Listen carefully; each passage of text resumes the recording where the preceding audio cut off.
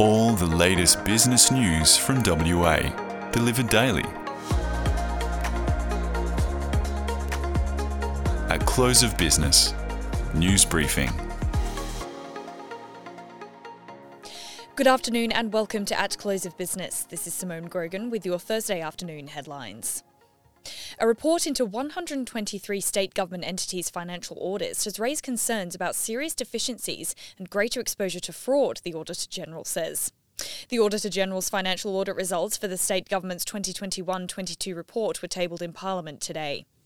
The report summarised the results of audits into 123 of the 132 Western Australian government entities for the year ending June 30, 2022.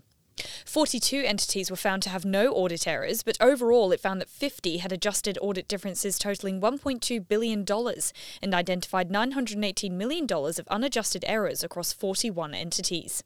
21 entities received 35 qualified opinions for serious deficiencies in their financial statements, including significant weaknesses identified in the Department of Communities' payroll controls. It was also revealed that the department's restricted cash of $30.4 million was understated by $27.2 million, while the cash and cash equivalents was overstated.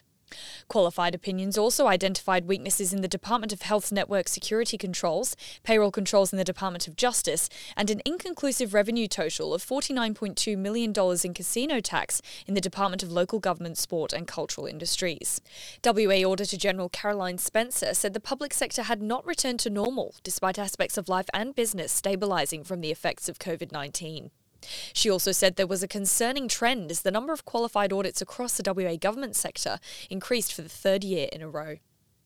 And in other news, a former ASX-listed mining company director has pleaded guilty over alleged misuse of bridging finance by authorising a transfer of $915,000 when the business was in financial difficulty.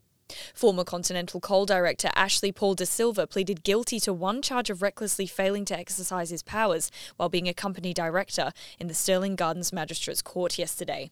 The Australian Securities and Investments Commission launched an investigation into Continental Coal and charged Dr. Silva, former director Peter Landau and company secretary Jane Flegg in 2020.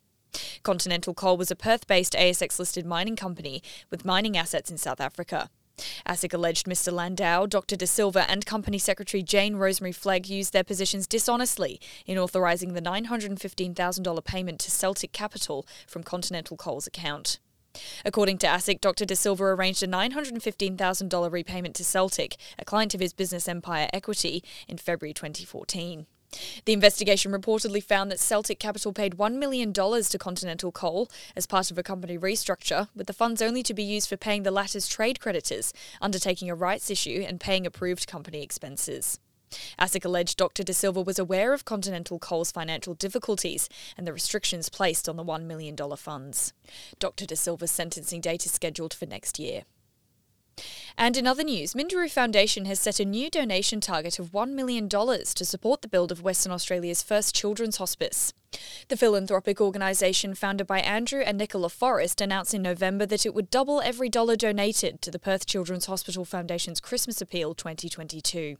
PCHF said its annual fundraiser had now raised more than the initial target of $800,000.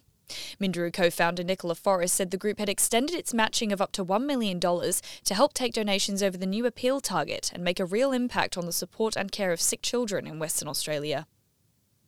And in mining news, IGO's flagship is back up and running after a fire forced the miner to shut down operations at the site for several weeks, but the downtime is expected to put a dent in December production. Mining and processing operations at IGO's nickel copper cobalt Nova mine were suspended at the start of December after a fire broke out within the site's engine room and caused extreme damage to a 10-megawatt power station.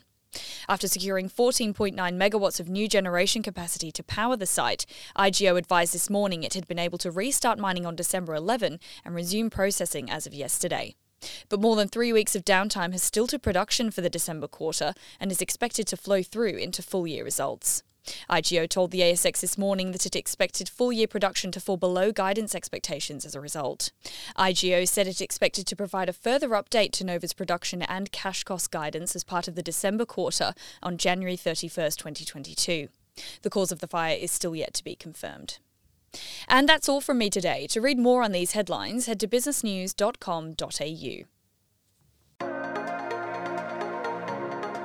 All the latest business news from WA, delivered daily. At close of business, news briefing.